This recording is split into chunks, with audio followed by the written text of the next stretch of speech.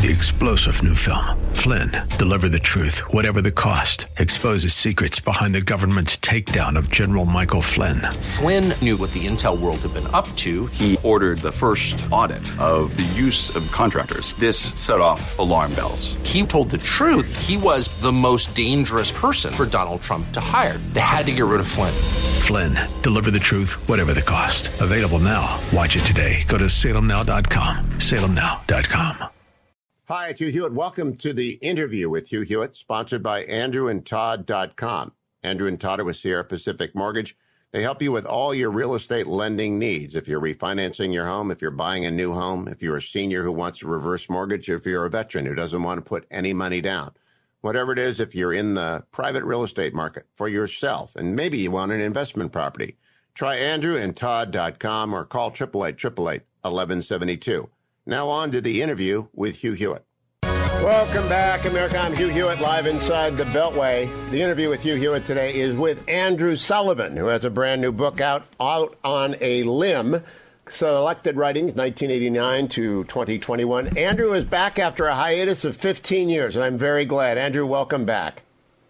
Hi. Thank you very much. I'm happy to be here. I'll try to be a little bit more polite than last time. Andrew, that was on me. I went back and reread it, and I owe you an apology. I asked a provocative question at the beginning of that interview, are you a Christian? And I did so because of my MO in radio is to reintroduce people to audiences. I ought to have begun with, you are a serious Christian. Would you please explain your beliefs? And you quite rightly took offense to that. So that was on me. Let's do this differently this time. Here's my introduction. You are easily the most consequential public intellectual of the last 30 years. Hitch was a close second, but you actually are the necessary, though not sufficient guy who got same-sex marriage constitutionalized in the United States. And I don't think I'm shining you on. I think that's true. You also have written about on almost every subject. I don't know why Hitch was a regular guest for 6-7 years on this show. I even have a website devoted to Hugh and Hitch. I've got to get you back on the show more often. But tell me about your arc over those 30 years. How would you describe your journey over the last 3 decades intellectually? Well, I think in some ways I'm quite similar as I was when I started. I think you could say I'm a small C conservative with libertarian instincts who learned and grew, I hope, over those years. It was an arc that obviously, with respect to the issue you say, was an incredibly affirmative thing for me as an immigrant to America. It showed to me, at least, that I think we conducted our debate quite civilly at the time, certainly compared with today. We hashed out the arguments. I put an anthology with Bill Bennett in it and Maggie Gallagher, and we had a good debate. And America changed its mind. I would have preferred it not to have been quite so court-driven, but that's what happens in America. And that gives me enormous faith in this country. Not the only thing, but one of the things. I've lived its ability to make things better, in my opinion, for people. And then, of course, the other big arc is foreign policy, where I did hit a wall with the Iraq War and try to rethink my own view of America's role in the world, and attempted to find a different kind of foreign policy approach that did not make the mistakes of attempting to turn Iraq or Afghanistan into democracies, and did not act with not enough knowledge to make the kind of huge decisions that we made at the time. But I did it in good faith. I supported the war in good faith, and I switched in good faith. But I am much more attuned to less interventionist foreign policy than I was.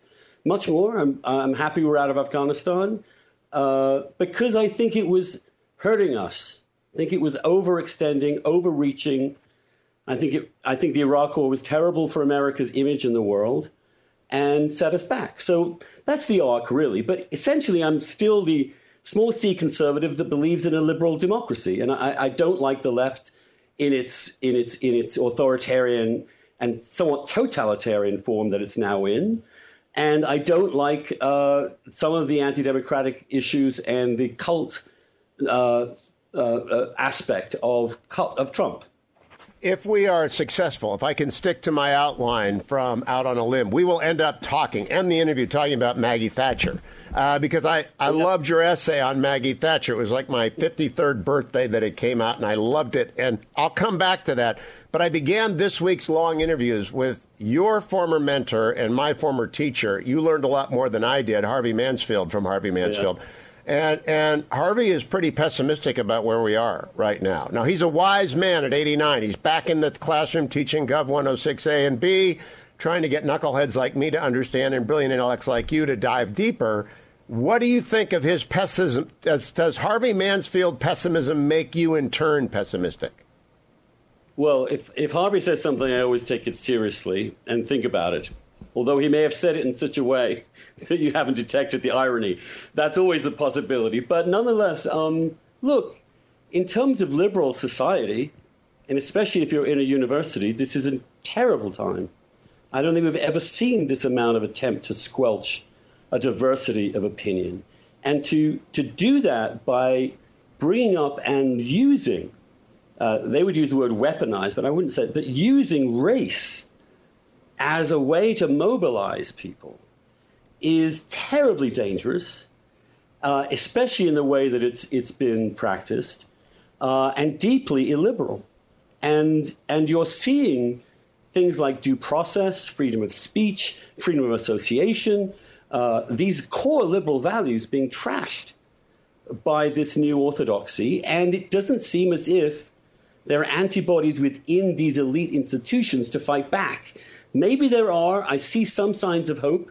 But the universities are now in the grip of these people. And not only are they in the grip of them in the professoriate, it's mainly the administrative aspect of these universities that are imposing what is essentially a terrible neo-Marxist approach to what should be the absolute core of a liberal society, the liberal university. Well, this is what he put his finger on. One of two things is that he no longer has the clout that he has. He put that down to being age. I actually put it down to faculty. I've been teaching for 25 years constitutional law, and it's becoming impossible to find in the American Legal Academy serious originalists who are not now part of the Federalist Society shadow university, but not in the university. Andrew, let me go back to Hitch, since Hitchens is quite a lot in your book. He flourished in the American media. People loved him because he was like you, a Brit originally. He was like you, funny and acerbic, and he was celebrated. That's not the media of today. The media of today is, I think, a fortress on the left that is driving out the unorthodox views of freedom people. Do you agree with my assessment? Well, I've lived it, Hugh. For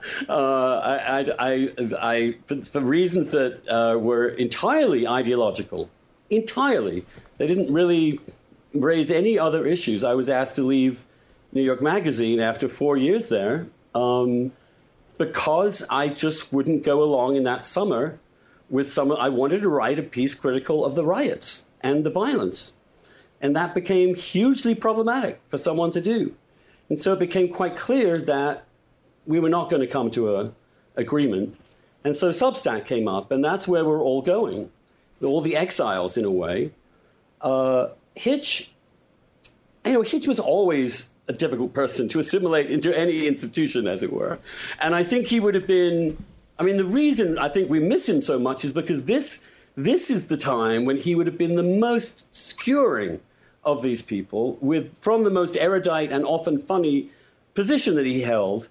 And Trump, too. He was absolutely perfect to mock Trump, which is what he would have done, I think, in some way. I don't want to ascribe any political opinions to him that he didn't hold.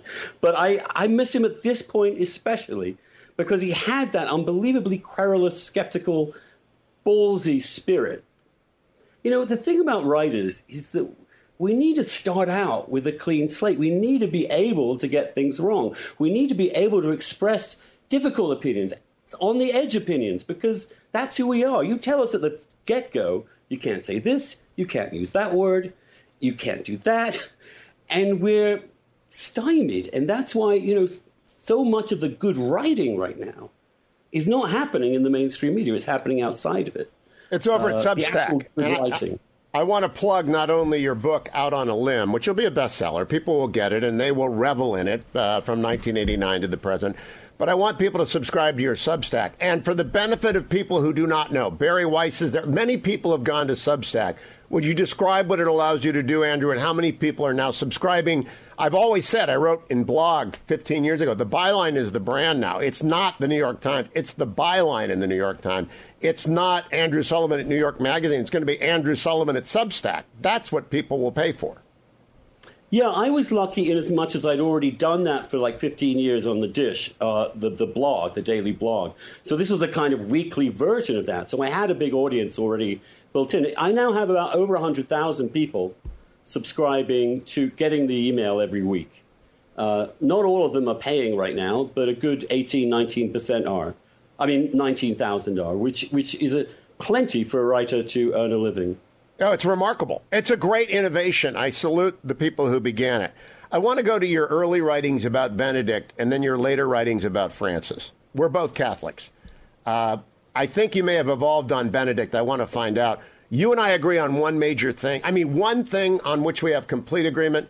No number of encyclicals in the history of the church did more for the church than Francis laying his hands on the head of the deeply disfigured man with tumors. That's probably the most powerful witness I've ever seen of Catholic faith in my 65 years. But you were hard on Benedict. And I think Benedict is probably the greatest theologian of the last half century. He'll be a doctor of the church someday. And I think his act of humility in retiring when he became infirm is a remarkable testament to his genuine soul. Well, just as John Paul's suffering was a testament to his courage. What do you think of Benedict now from this remove? Well, Hugh, I wish I had included a big essay about then Joseph Ratzinger's theology I wrote in 1988, actually. Oh, before the book started. Okay. Which was slightly before this began. And because my editors were like, that is such a... How are we going to start with a 4,000-word piece on Benedict theology? And, I took the point. I mean, fair point. But let me say this about him. It's certainly hard to find a pope with as fine a mind as this man. And I think that the encyclical Deus Caritas Est is one of the most moving and beautiful encyclicals I've ever encountered. And I understand the need to establish authoritative truth from above. And I believe that he understood that beauty is important in religion and in spirituality. And in all of that, I commend him. He was also, as we remember, a huge architect of the Second Vatican Council. I mean, he was absolutely central to it. What I felt was that there was another aspect to Catholicism, that's a horizontal thing, where the faith of the people and the experience of the people, the moral intuitions, the sensus fidelium, exists, and there's an interaction between the vertical and the horizontal. And I think he missed the horizontal, and I think Francis has somewhat missed the vertical. So that's what I would say. But I certainly... That's beautiful. That's actually perfect. Because when you say Francis missed the vertical, would you expound on that? Because I think Rod Dreher from the Orthodox side and Ross Douthat from the Catholic side would absolutely agree with you. Well, yes, except I don't mean it as definitively as they mean it. And I think even Ross, I actually spoke with him yesterday about this, has mellowed a little bit on Francis because it's clear that what Francis was sending signals about the openness of the church to new people, to people who have been scarred, to people who have been hurt by the church. And that's a very important thing to do. And also open up the church to the core of what it's supposed to be, which is not fighting about doctrine, but about living as Christ would want us to live. And that is sometimes we miss that in the establishment of orthodoxy. And I also think Benedict was a little too fanatical about his persecution and obsession with orthodoxy. It might have been his background in the the Congregation for the Doctrine and the Propagation of the Faith. But yes, you can argue that Francis has obscured that divine authority, that he has allowed the church to breathe sort of in the absence of it, and he regards himself and introduced himself as the Bishop of Rome, not the Pope. Well, let me put before you two propositions about, and I'm going to call them Ratzinger and Bergoglio here, not by their papal names, because I trace both of these flaws to that. Ratzinger, having been present at the creation of Vatican II and thus been complicit in whatever its excess was, and I don't want to get into that, that's a large year's discussion, felt more obliged to be doctrinally pure than someone who wasn't present at the original error. And Bergoglio, for the reasons that you outline in a very adept essay on him, he was no hero during the Argentinian persecution. So he is going to overcorrect against authority. Have you ever been to the Metropolitan Cathedral in Buenos Aires, Andrew Sullivan? I have not. No, I have not. By the way, I think that's a perfect way of putting it. Since you've complimented me on that, that was perfect. I didn't think of that psychologically for the two men. Overcorrection. Well, that's their reflex. When you go to Buenos Aires next and you visit the Metropolitan Cathedral, where Bergoglio was the bishop of Buenos Aires for so long, they have the Mount Vernon of Argentina in there. Their first president is buried inside the cathedral. So there's no separation of church and state in Argentina. So he really does not like America. I have to believe in my heart that El Norte is to him what many South Americans believe about North America, and therefore the revival that was underway in America has been stultified by his episcopal appointment since he became the Pope. I really think we've gone backwards in the American church, although in some respects, I mean, McCarrick and Wuerl are villains. They're villains. And you know that, and I know. McCarrick is the worst villain. Wuerl is a cover-up artist. And he took his advice from them until McCarrick was revealed to be a villain. Do you think that may have hurt his papacy? I can't speak to from whom he took advice. I don't know. I just don't know privately. I think the Pope has a lot of people on dial and talks to a lot of people and is involved, and many of them unofficial channels as well. So I get the sense he had an understanding that McCarrick was problematic from the get-go, obviously. But no, I don't think that he's ruining the church or threatening a schism or anything like that. I do think he's attempting to guide it in a more pastoral and pragmatic and welcoming manner. I think that's what it is. And so I don't see the stakes as quite so high. I honestly do not think that the question of, for example, the remarrying of a divorced, let's say, woman who had a terrible first marriage and has found someone who loves her, I think I'm finding rejecting her from communion does not seem to me a hill I would die on myself, and I don't think it's one our Lord would die on personally. But Ross, I haven't thought it through. I'm not going to have a position on that. I did raise with a very serious Protestant theologian this week, what would happen if the epistles hadn't been read and we were just a church based on the Gospels, and it would be quite a different church if the theological construct provided by Paul was not present in the Gospels. And I'm becoming more of a minimalist Catholic myself as the years go by on. I want to go to Montaigne now, because when I was a young undergraduate working for John Gibbon and Bill Crystal and Harvey Mansfield, I did my senior thesis on Montaigne. You did yours on Oakeshott. Montaigne's best line is the sign of wisdom. The greatest sign of wisdom is a constant cheerfulness. Do you consider yourself constantly cheerful, Andrew, even with all the illness in your life and even with all the controversy? Are you cheerful? A lot of the time. When people only see me from this combative place in the online world.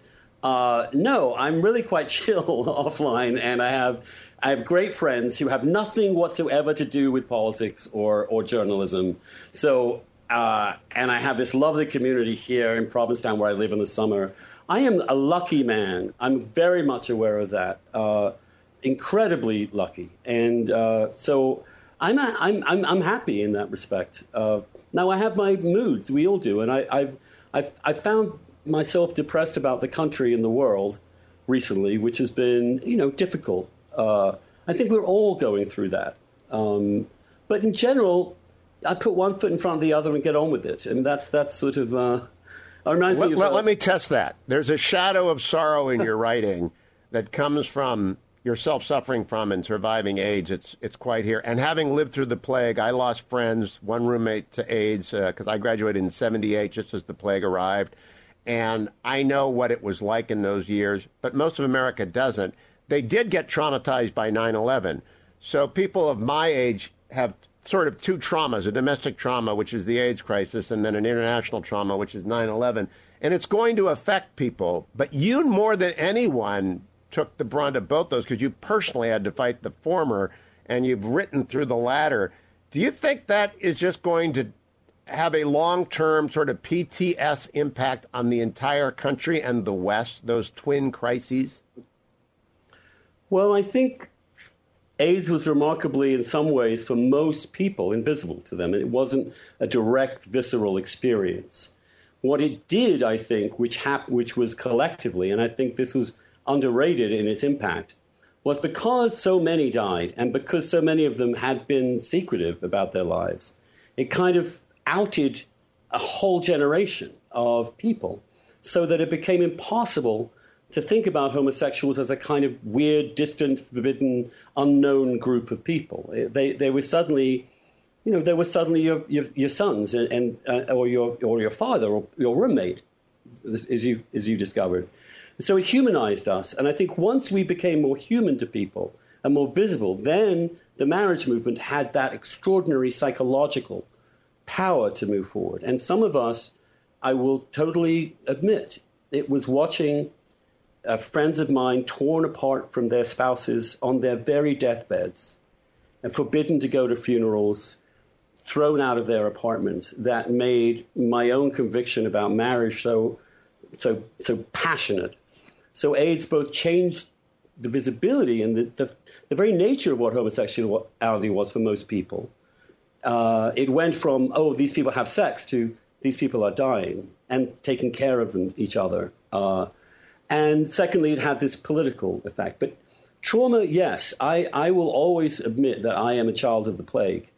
That was how I grew up as a gay man, and that was what I went through. I lost five very good friends, three of whom I dated, one of whom was my best friend, and I thought I was headed for the same fate. You don't get over that overnight, and it sits with you. And I do think I was traumatized by 9/11, particularly as an immigrant. I came here and thought of America as the place where that kind of thing doesn't happen, that the new world was not contaminated yet with the pathologies of the old. And they came in and they raped this country symbolically, emotionally, psychically. And that, for a country its mainland has never been attacked in that way before, except the War of 1812, but nothing like that.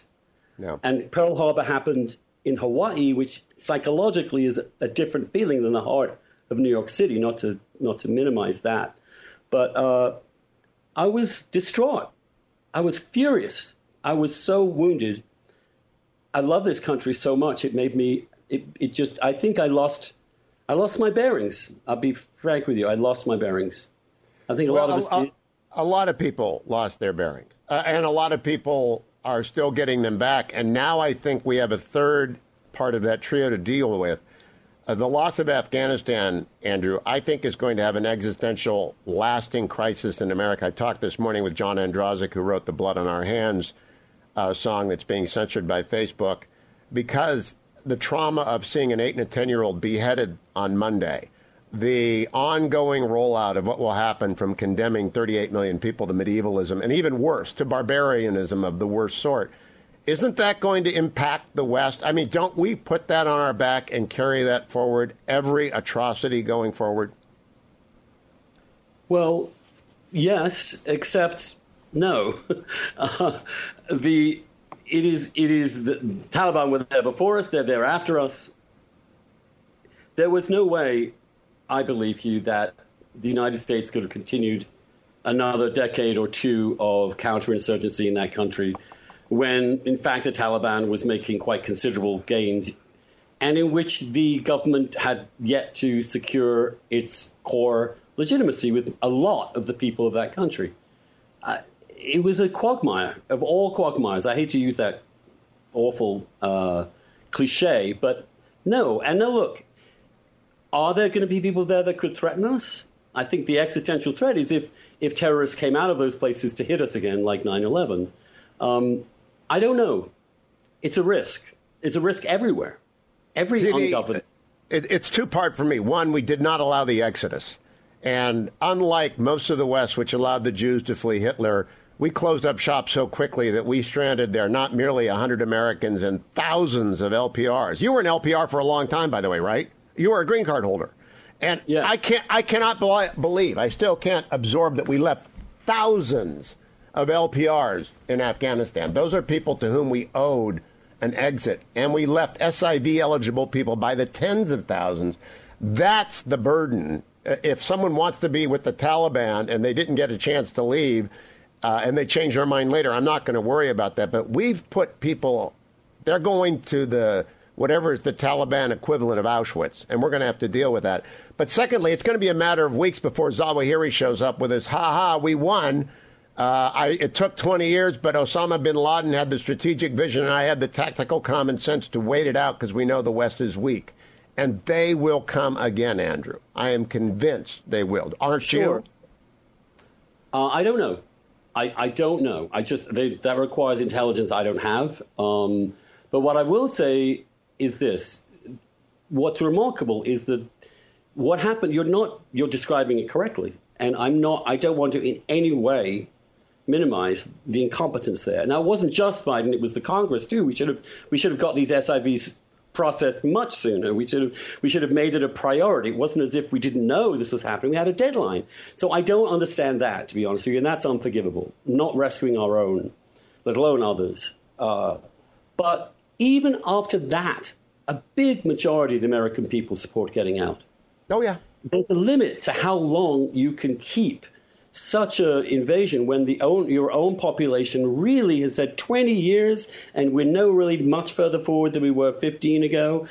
Look, and so you have to, Kissinger would tell you this too. You can't sustain that kind of intervention when you do not have that popular support. And I can't see both previous presidents had committed to getting us out. I agree. There is no doubt about it. It's just how we went and the burden of that. I get that. Let me ask you about W. W gave a speech in Shanksville this weekend. I know you were harsh on his policy. I believe that's a long game in Iraq, and we're going to have to wait to think. I think the Abraham Accords are a result of the invasion, and I think it will be proven to have been a wise decision despite the obvious error on weapons of mass destruction, of which I was a part. I believed it, too. So did you. So did Bill Kristol. So did everybody. We all bought it.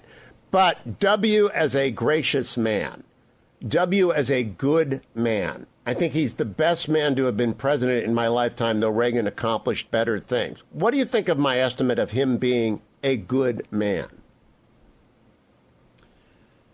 I'm not going to disagree, and I don't know him, and I don't know him personally, and I think you can make misjudgments about people, especially their core character, unless you really know them well. It's easy to distort it.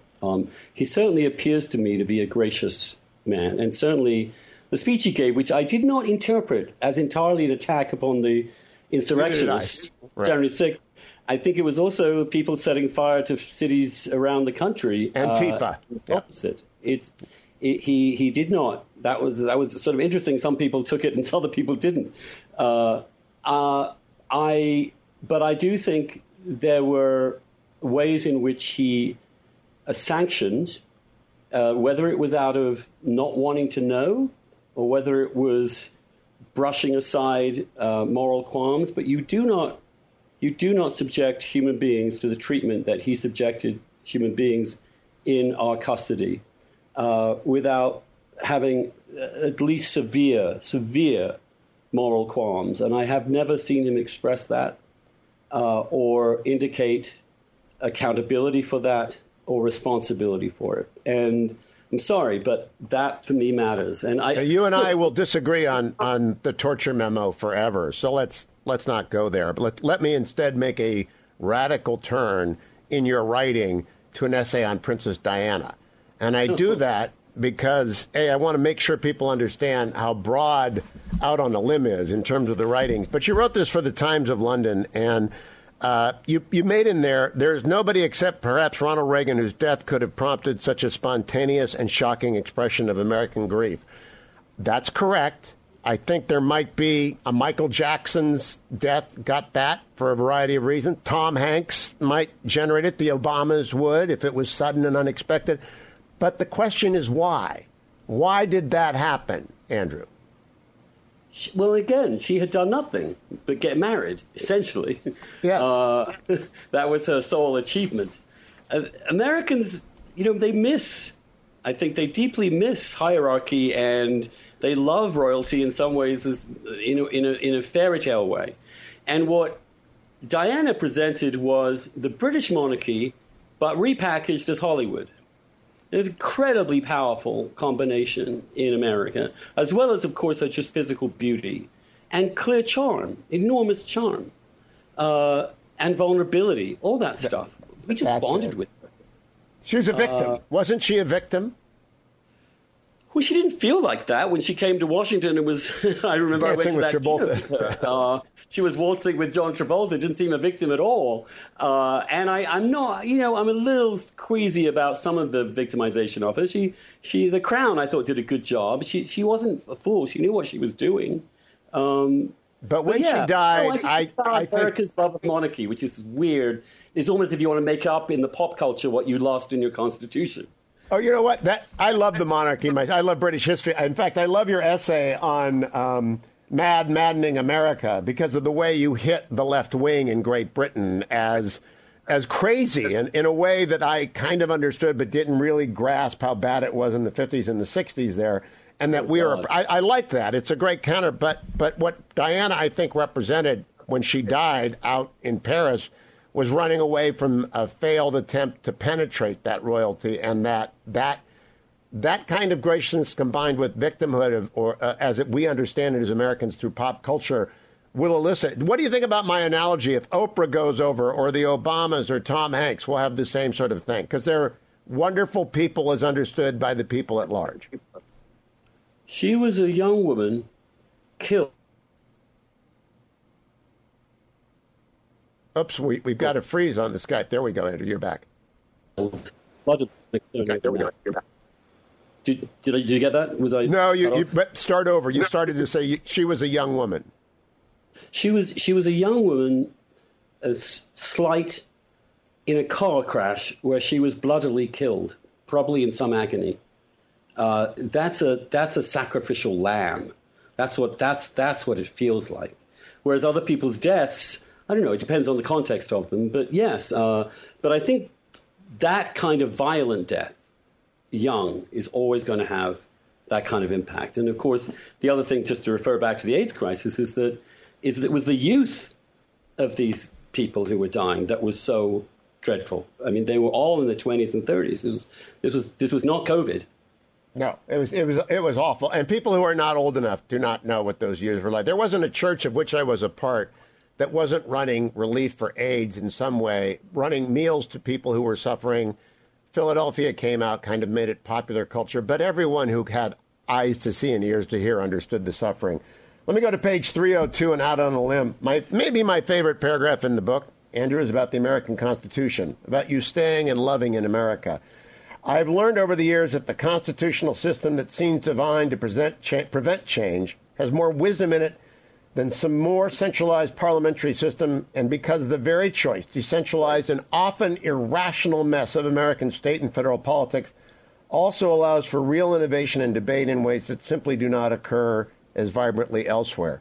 So there you and I come together. I'm a constitutionalist. I'm from the party of McConnell. I was willing to vote and celebrate Donald Trump because of his 3 genius appointments to the Supreme Court, making it probably the most intellectually powerful it has been in my lifetime. The American Constitution is a work of genius, Andrew. Do you 100% agree with me on that? Well, yes. I mean, it's a miracle, like the works of Shakespeare in some ways, to have sprung that way. Of course, when you look at the history, it was a grinding mess, and it was a lot of politics and a lot of men. But for a country to have been blessed with that group of men at that time is really quite remarkable. And a self-correcting feature, so that Korematsu can be overruled 50 years later and Brown v. Board can take away 70 years of segregation. You said earlier you wish that same-sex marriage hadn't been quite so court-driven. I believe it was going to happen via legislative means, and so I disagreed with Anthony Kennedy jumping the gun. It would have been better for everyone had it been legislated, but it still got us to where there is no, unlike abortion, about which there continues to be controversy, and I believe Roe v. Wade and Planned Parenthood v. Casey will be overturned this year because it cannot, what John Roberts said in his concurrence in Citizens United is if a court case doesn't settle a dispute, the court shouldn't have tried. Anthony Kennedy's decision did settle the dispute. There is no debate anymore. So he was a little bit ahead of the culture, but he wasn't spitting into the wind like abortion case law is. I said I wanted to close with Thatcher, and I want to go there because she is the great unsung hero. I didn't know until I read Thatcher Liberator that you were a political nerd as a teenager and a Thatcherite when I was a Reaganite. When did that happen? I mean, when did you start carrying around Maggie for prime minister buttons? Oh, the mid-'70s. And at the time, I was in a high school, and I sat next to Keir Starmer. He was my classmate. Absolutely. We would get on the same public bus every morning for 5 years, and we would fight. All we did was fight. We were famous at our high school for just having this constant fight with each other. And he was a freaky lefty, and I was a total Thatcherite. I even wore a Reagan 80 button in an English high school. That was countercultural, to say the least. But I was for me, I was growing up with my kind of personality in a drab, dreary, leveled down socialist state. It was terrible. And you could see beneath this grim grime there had been a Britain that was glorious, that had done amazing things in the world. And that she had the vision to say, I am going to change this trajectory. I am going to turn this country around. And the energy and dynamism that it took, and it was just her. I mean, there were people around her, but the force of nature was her all the way through. As a woman also, I mean, one of the things I try and say in this book, it is outrageous that she is not the most revered feminist icon in the West in so many ways. This is 100%. I want to quote page 341. Indira Gandhi and Golda Meir preceded her, but Thatcher's 3 election victories, the longest prime ministership since the 1820s, her alliance with the United States in defeating the Soviet Union, her liberation of the British economy, place her above their achievements. What inspires me still, you write, is the thought of a young woman in a chemistry lab at Oxford daring to believe that she could be one day prime minister. And not just any prime minister, but the defining public figure in British post-war political history.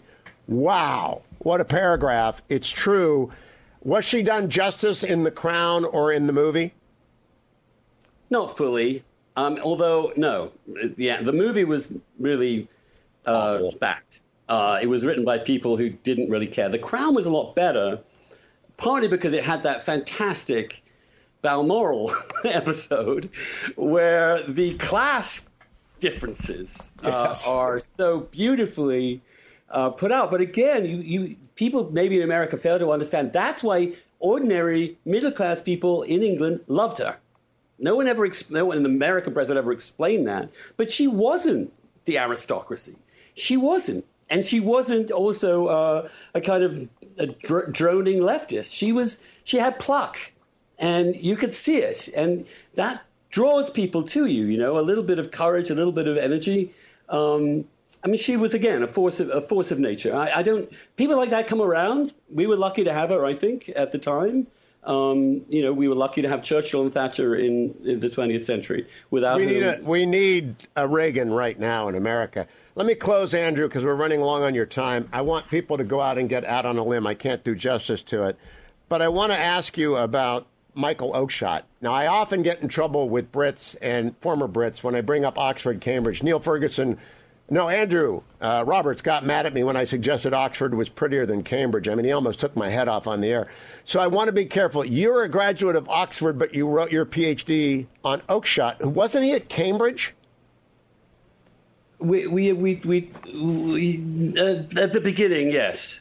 I never get that myself, but because he went to the LSE and he was the head of political science there for many years, and that's where he earned his reputation. But yeah, don't bring that up, Hugh. Well, I just wanted to ask you about him. He's one of the great intellects of the last century. What was he like? Remarkably unassuming, quiet, gentle, funny, curious, utterly indifferent to the world in the way that he did not care about status. He did not care about what people thought of him. He didn't care about celebrity or fame. He wrote and was really marginalized in his own time. My dissertation was only the second ever written on him. Wow. Which was in 1990. He was basically silenced. No, I mean, he did write, but basically the political and the intellectual and the academic world treated him as a weird anomaly. What is this person, this conservative person? They misunderstood everything about him.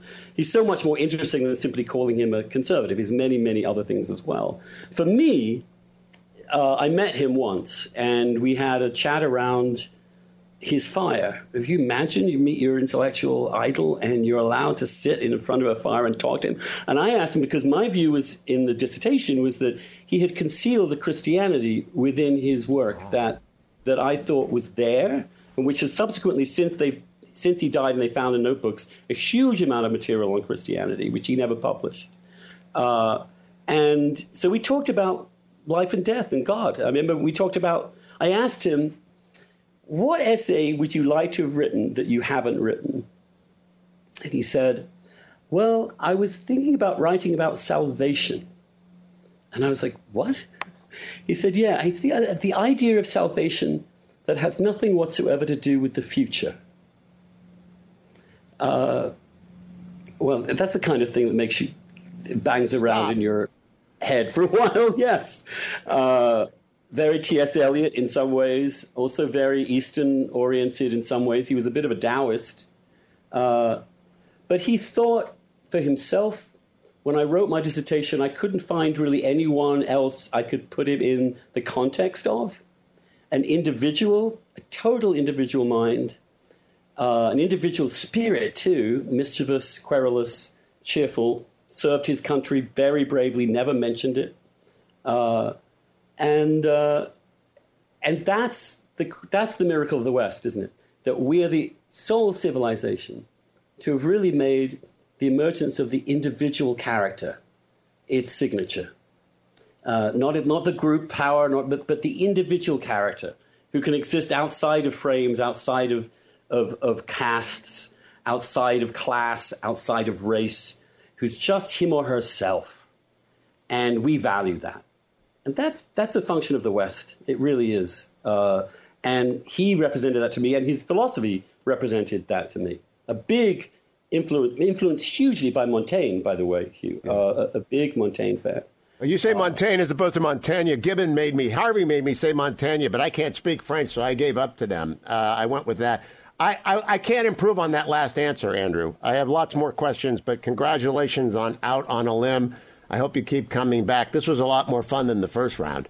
It was. I apologize for that, Hugh. No, that was on me. Well, I felt under attack at the very beginning, and that felt bad. But nonetheless, thank you for that, and I hope I do, and I'm so grateful. I hope the book has a lot of various and interesting things for people, and they enjoy it. And it's a pick and choose book. You don't have to read it all the way through, but it's fun.